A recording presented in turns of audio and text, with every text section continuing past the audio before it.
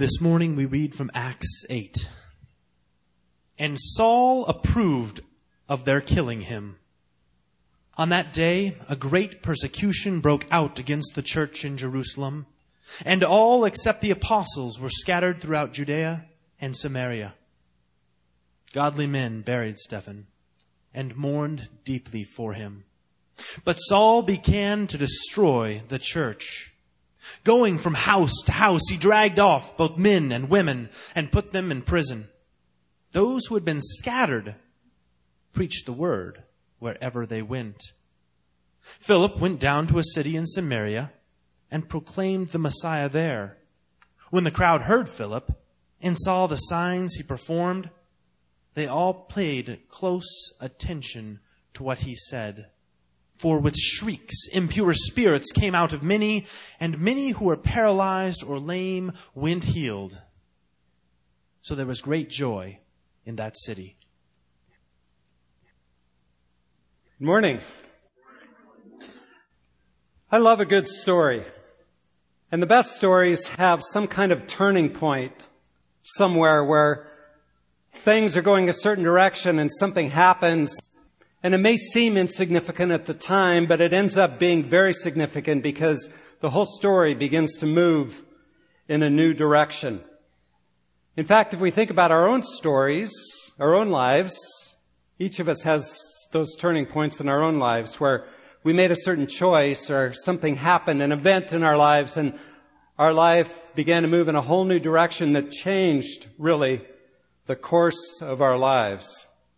One of my favorite stories by far is Lord of the Rings. I love that story, and over the holidays we always try to watch it again. It's holiday tradition. We happen to be watching the third one this time, but I was thinking of the first one, where the Fellowship of the Ring, as they gather, and this community gets built of diverse people, an elf, a dwarf, a wizard, hobbits, men, and they gather together and they form this fellowship, and their whole purpose is to take care of the ring, to get rid of the ring, this evil ring. But at the end of the story, at the end of the first book, the first third of the trilogy, there is a huge turning point when a band of orcs attacks the fellowship. And when that attack happens, they're scattered. And Frodo and Sam take off on their own to get rid of the ring themselves. And it's a major turning point that directs the rest of the story. In our passage today, in the book of Acts, there's an incredible turning point in the grand story, the great story of God's great purposes.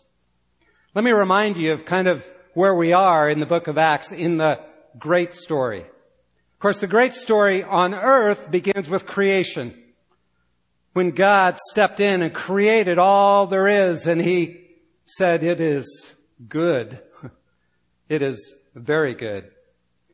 But then, very quickly, Adam and Eve chose to rebel against God.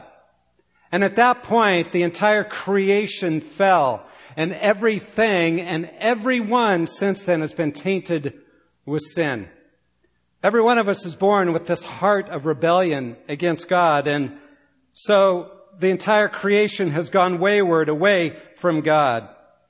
But then God began His great plan of redemption, His plan of restoration, to restore creation and to restore mankind to Himself. It began with Abraham as He called out Abraham and began to form a nation, the nation of Israel, and began to work towards the great event of sending Messiah, Jesus, to come and die on the cross, to cover our sins, and to create a new community.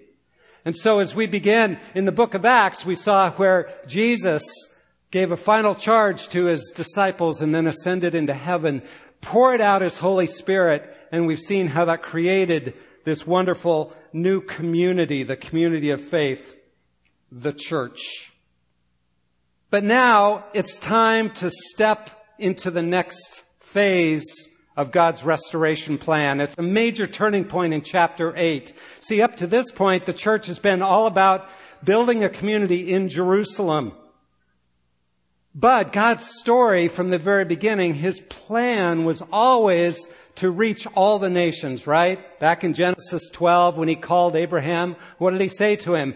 I will bless you so that you will be a blessing to all the families, all the nations of the earth. That was God's plan from the beginning. And in Isaiah chapter 49, verse 6, God is speaking through Isaiah to His Messiah, Jesus.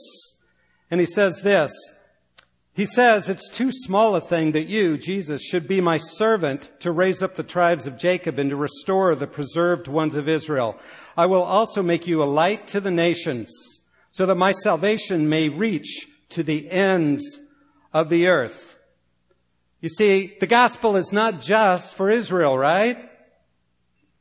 And in fact, because of what happened in our passage today, you and I are sitting here. Because the gospel went out beyond Israel to the nations, to the Gentiles, which began here in Acts chapter 8. And the way God does that, the way He spreads the gospel, the way He moves it out, I think is very significant and important for us to understand in this passage so that we can be full participants in the great story of God. He wants us to not be observers, but to be participants in this great story that He is working out to bring restoration to all of creation and all mankind. So let's pray and we'll look at Acts chapter 8 together. Lord, thank You for this amazing passage that is an incredible turning point in the life of the church and in Your great plan of restoration. May it also be a turning point in our lives. We pray in Jesus' name. Amen. So as we look at this passage, how does the gospel spread? How does God work out His plan to get the gospel to all the nations? Well, it begins first with persecution. How does He spread the gospel? How does it spread? Through persecution. We saw, as David just read, Saul was in hearty agreement. On that day, a great persecution began against the church in Jerusalem. They were all scattered throughout the regions of Judea and Samaria, except the apostles. Verse 3, Saul began ravaging the church. Saul, who later became the apostle Paul, entering house after house and dragging off men and women, he would put them in prison. Again, to remind you, up to this time, the church had experienced some persecution, as we've seen in the book of Acts. Peter and John were put in jail, but God rescued them. All the apostles were put in jail. God rescued them. And then last chapter we saw how Stephen was martyred. He was put to death, which was obviously a difficult, crushing time.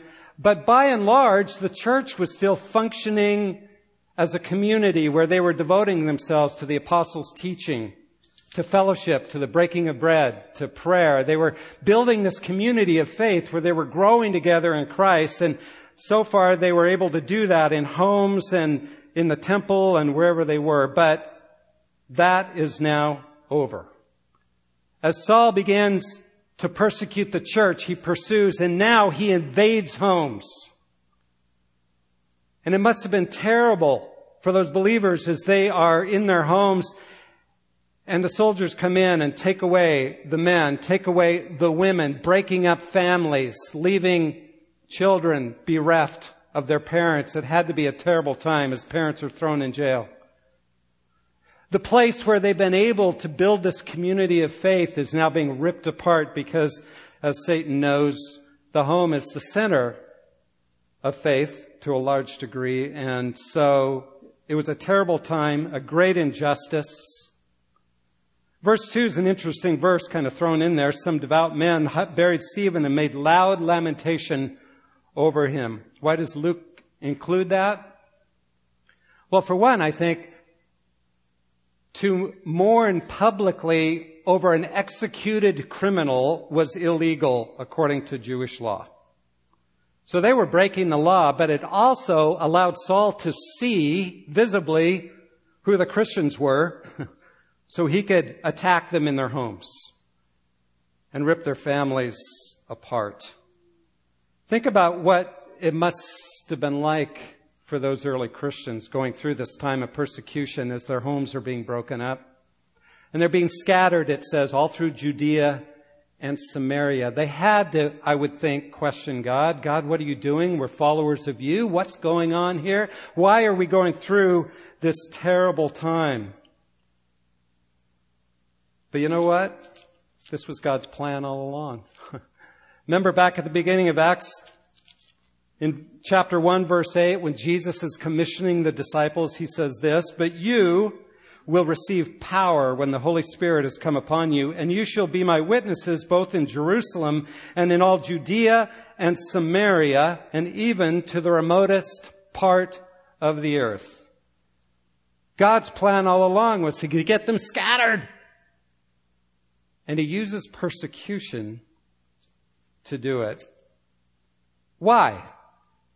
Why did God need to use persecution? Well, I suspect, at least looking at my own heart, that we as Christians are going to stay comfortably where we are unless something forces us out of our comfort zone. And persecution is a wonderful way to get us scattered, to move us out. In fact, that's been God's plan throughout history. Persecution has always, through the last 2,000 years, been used of God to get his people out so they're sharing the gospel in new places, in new venues, and not just staying comfortable right where they are. We see that all through the book of Acts. We see Paul as he goes from place to place.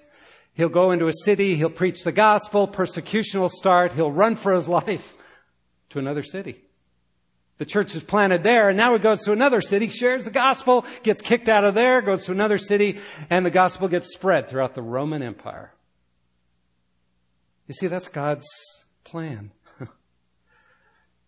John Stott gives us a modern example of that when he says this. A modern parallel is what happened in 1949 in China when the national government was defeated by the communists. 637 China Inland missionaries were obliged to leave. It seemed a total disaster. Yet within 4 years, 286 of those had been redeployed in Southeast Asia and Japan, while the national Christians in China, even under severe persecution, began to multiply. And now, and he's writing in 1990, so it's far beyond this, but as he says, now they total 30 or 40 times the number they were when the missionaries left. God uses persecution to spread the gospel. Tertullian in 197 AD, a Christian historian, famously said, "The blood of the martyrs is the seed of the church." The blood of the martyrs is the seed of the church. It's persecution that causes us to be planted elsewhere so that we can grow and the gospel can expand. But when I look at this, I go, well, what about us today here, sitting here in America? We're pretty comfortable. We don't experience a ton of persecution, a certain amount of rejection if we're verbal about our faith, and we're looked at by the world as kind of crazy and haters and bigots and hypocrites and all of that because we believe the truth in Jesus. What about us, though? Well, personally, I believe a much greater persecution is coming for us. Things have changed a lot just in the last few years in the attitude of the world around us towards Christians. And I think we will experience some great persecution. But in the meantime, I think this is a challenge for us. That we need to step outside our comfort zone intentionally. We need to make the choice to not be forced out of our comfort zone and be intentional about sharing the gospel, to reaching across barriers, to stepping out, to let people know the good news, to be part of the great story that God is working out in the world. The gospel spreads through persecution. But secondly, we see in this story, the gospel spreads through faithful witnesses. Yeah, persecution scatters us, but it's faithful witnesses that actually bring the gospel to the world. Notice verse 4. Therefore, those who had been scattered went and hid. Oh no, wait a minute. It doesn't say that, does it? Those who had been scattered went about preaching the word. That's striking to me because it would be easy, I think, for us in their situation to just go lay low. The fire's kind of hot right now. I'm going to lay low until it all blows over, until life gets a little more comfortable. But no, it says they went and they spread the word. They went about preaching the word. Something inside of them was more important than personal safety or comfort. The gospel, being part of the great story, sharing the good news, was more important than their personal safety. They didn't feel the need to hide behind their locked gates and their locked doors,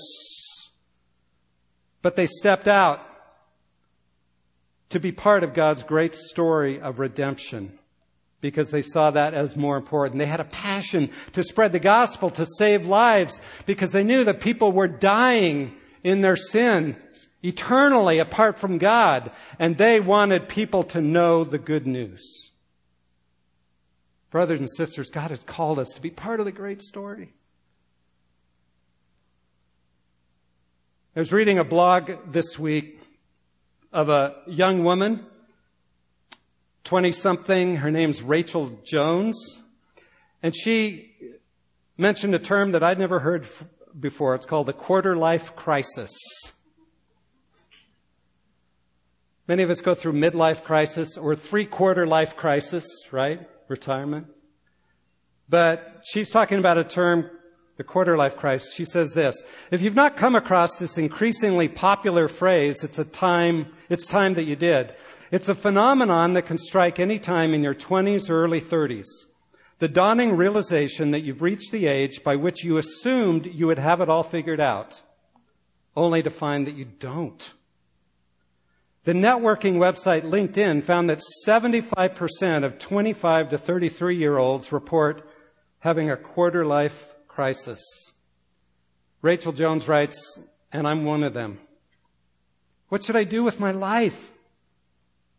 You'd be hard-pressed to find a 20-something that hasn't contemplated this question with a degree of terror. What job? Whom to date? Where to live? This is the paralysis of adulting.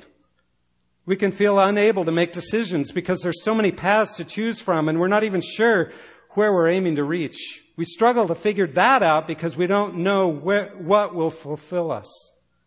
So we keep our options open, even as they overwhelm us, so that we don't miss out or get it wrong. And in doing so, we never go anywhere. That's the mark of a lot of 20 to 30-somethings in our world. We need to understand that. But I think it's a mark of all of us at different phases in our lives often. And I think these younger folks look at older folks and they see that living for money or living for personal comfort, all of that isn't satisfying. And they're wondering, isn't there more than that? Well, good for them. Because God has a bigger purpose for every one of us. A bigger purpose that He calls us to be part of His great story of bringing restoration to creation and restoration to this world of people that are dying in their sin and in their lostness. Verse 6 says this: the crowds with one accord were giving attention to what was said by Philip as they heard and saw the signs that he was performing. Those two words stuck out to me: heard and saw. People respond to the gospel when they hear and see. When they see something in your life that says, wow, there's more to life than what I'm experiencing. And then when they hear the truth of the gospel, it takes both. The gospel must be lived out by how we love others, but we can't forget to speak it at every opportunity. And we have to make opportunities sometimes so that people can respond. Somehow you and I and everybody in this room who knows Jesus came to Christ, I would guess at least almost everybody, because someone had the boldness to speak to you the gospel. They may have lived it and attracted you to it, but they had to speak it at some point to you, whether it was family or friend. I personally came to Christ through a friend at my high school when I was 17 years old because I saw something in her life that attracted me, but she took the time and the courage to speak the gospel to me, and I received Christ. And what's especially striking about this is Philip goes and he begins to share the gospel with the Samaritans. Is the Samaritans and the Jews hated each other. They had had a 1,000-year rift that began in the division of the kingdom way back after Solomon and his son Rehoboam and Jeroboam. They split 2 kingdoms, and ever since then Jews hated Samaritans. But you know what? Philip didn't care. He looked at them. He ignored this 1,000-year rift that's reflected. Remember when Jesus met the woman at the well and he began talking to her and she said, "Whoa, what are you doing talking to me? You're a Jew. I'm a Samaritan." Jews don't talk to Samaritans because that was the culture of the day. But Philip doesn't care. He saw people that were made in the image of God, and though they believed differently, he spoke the gospel. He crossed boundaries to reach them. The gospel spreads through faithful witnesses who speak and live the gospel before a watching and listening world. Are you and I faithful witnesses?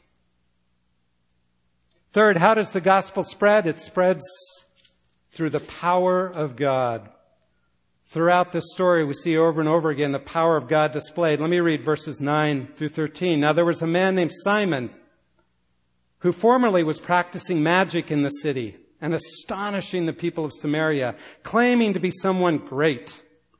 And they all, from smallest to greatest, were giving attention to him, saying, "This man is what is called the great power of God." And they were giving him attention because he had for a long time astonished them with his magic arts. But when they believed Philip preaching the good news about the kingdom of God in the name of Jesus Christ, they were being baptized, men and women alike. Even Simon himself believed, and after being baptized, he continued on with Philip. And as he observed signs and great miracles taking place, he was constantly amazed. Great signs were taking place. People were being healed.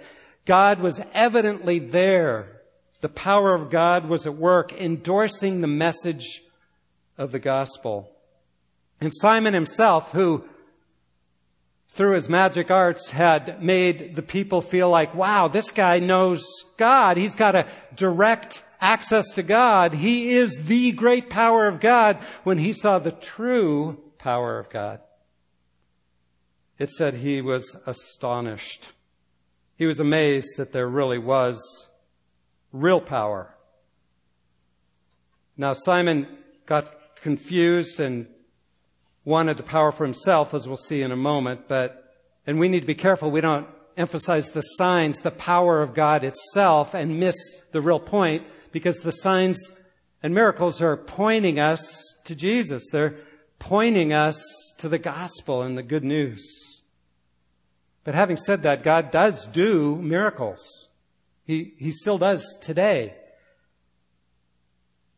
He wants to use those to spread the gospel. Last year, here in the church, we saw several people healed, at least 2. One person of a brain tumor who we prayed for, and God just simply took it away. Another person that the elders laid hands on and prayed for who had Parkinson's disease, and God chose to take it away. There are now no symptoms of Parkinson's disease in this woman's life. But why did God do that? Why doesn't God do it more often? Well, when He does it to point to the gospel.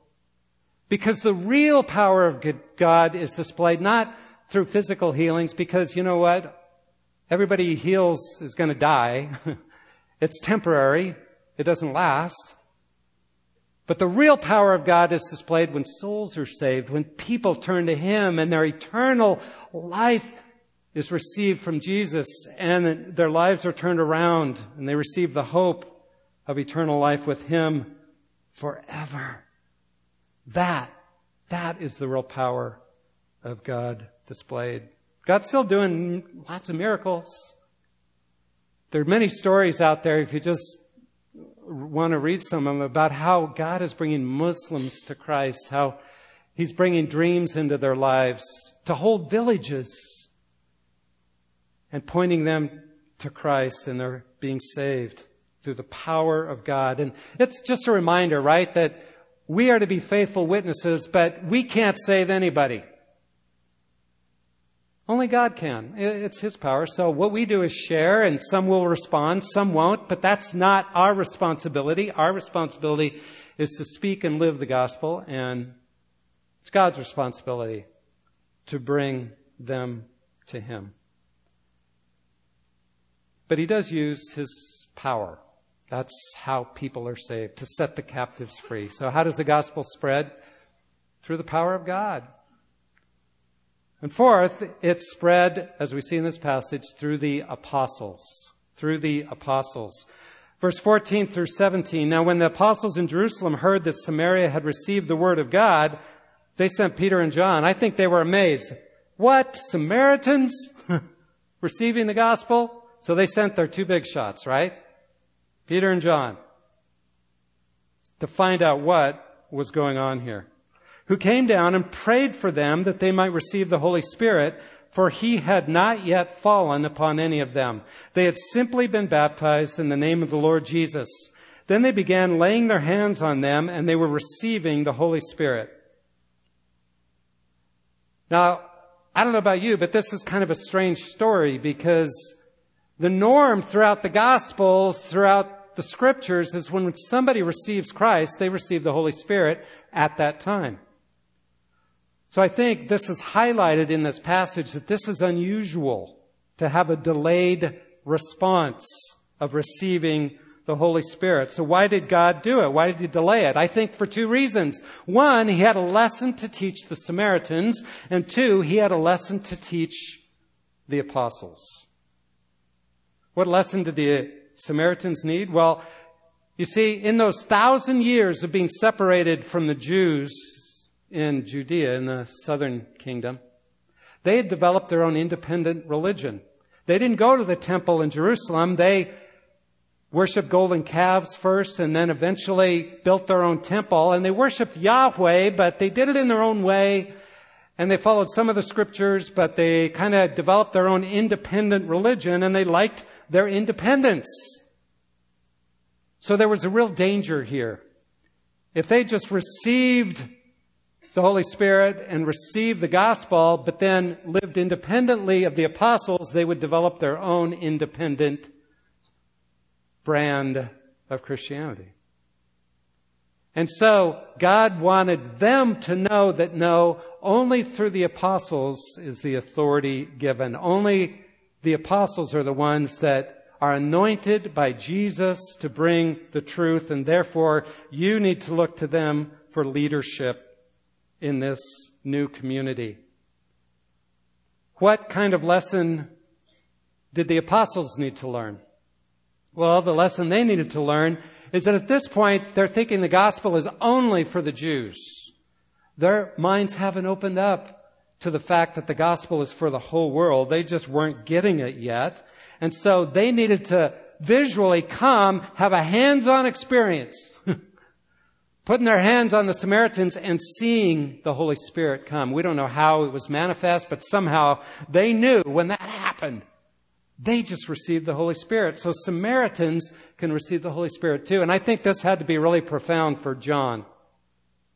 Because back in Luke chapter 9, verse 52 and following, remember the story where The disciples are traveling with Jesus through Samaria, and the Samaritans were not being kind to them, weren't giving them a place to stay.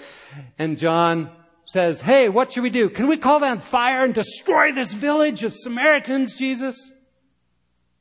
That's what he thought of Samaritans. And now as he lays hands on them and sees the power of the Holy Spirit poured out, whoa! He's learning a very important lesson. That the gospel is for more than just the Jews. It is for everyone. As we go on in Acts, Peter and the others will have to keep learning that lesson more deeply, but it's a great beginning point. Well, how do we depend on the apostles? For us, we don't have the apostles walking around, but we do have their writings. They gave us the New Testament. And it's a reminder to us that when we share the gospel, we should always depend on the Word and make sure our lives and our words are rooted in the biblical revelation that God has given us. We must never get away from that, because if we do, then we're not sharing the gospel and we're not going to be setting people free. Jesus is the way, the truth, the life. No man comes to the Father but through Him, and we must not forget that, because that's what the apostles have told us. So the gospel spreads through the apostles, and then finally it spreads through repentance. Through repentance.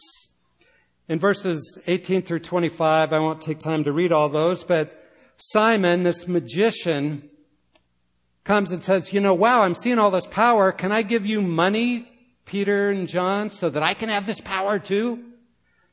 See, he was looking at the gospel as a way to feather his own nest, to get status and power for himself. It was really all about him. You see, anytime we're using God, using Christianity for ourselves, to get status or fame or comfort or power or anything else, then ultimately we are going to harm the spread of the gospel. What happens is the world looks at us and says, well, they talk about loving others, but look at those Christians. Basically what they're doing is they're living for themselves, their own comfort. And too often they see us as hypocrites because of that, because they see a selfish, self-centered Christianity. And to be honest, don't we all struggle with this? We all live for self to some degree. So how can the gospel be set free in that kind of environment? Well, verse 22, Peter challenges Simon and says this, therefore repent of this wickedness of yours and pray the Lord that if possible the intention of your heart may be forgiven you. You see, the answer? Repentance.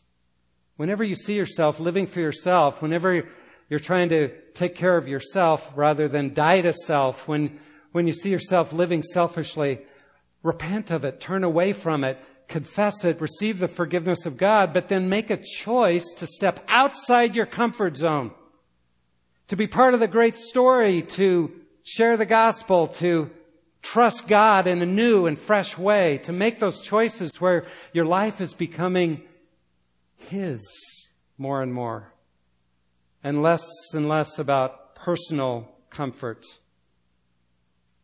and ease. You and I are part of something far bigger and far greater than just us. We're part of a bigger story.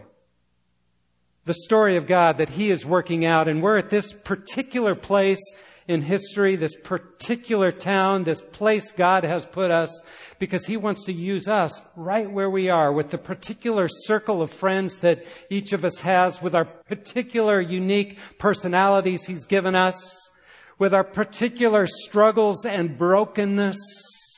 He wants to use all that to be part of His great story of bringing restoration to His creation and to this broken world. But to fully participate, it's important we do it God's way.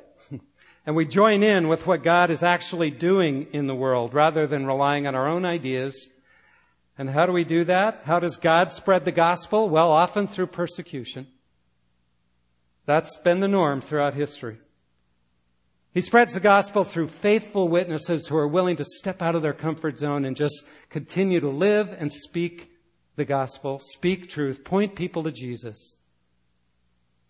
He spreads the gospel through God's power because He's the one who ultimately changes lives, not us. We just speak and let Him work. He spreads the gospel through His word, through the apostles that we have with us. And He spreads the gospel through repentance as we repent of our selfishness and our self-centeredness and learn to live more fully for the kingdom of God, this great story that God is working out. Every good story has a turning point. God is involved in your story. But my prayer is that today might be a turning point in your life and in my life. That we might begin to take on the heart of God for a broken and fallen and lost world. That we might begin to move in a new direction. Could this be your turning point, my turning point, where God begins to move us into living for spreading the gospel, to live as part of the great story in a far deeper way than we ever have before? Let's pray. Lord, I thank You. Thank You that You are working out Your story in this world, and that the only reason we're here is because some people chose to step in and be part of that story. Lord, may we step out to be participants, not observers, so that others that we aren't even aware of, maybe hundreds of years from now, can look back and know that we were part of helping them know You. Thank You for what You're doing in our lives and for calling us into Your story. We pray in Jesus' name. Amen.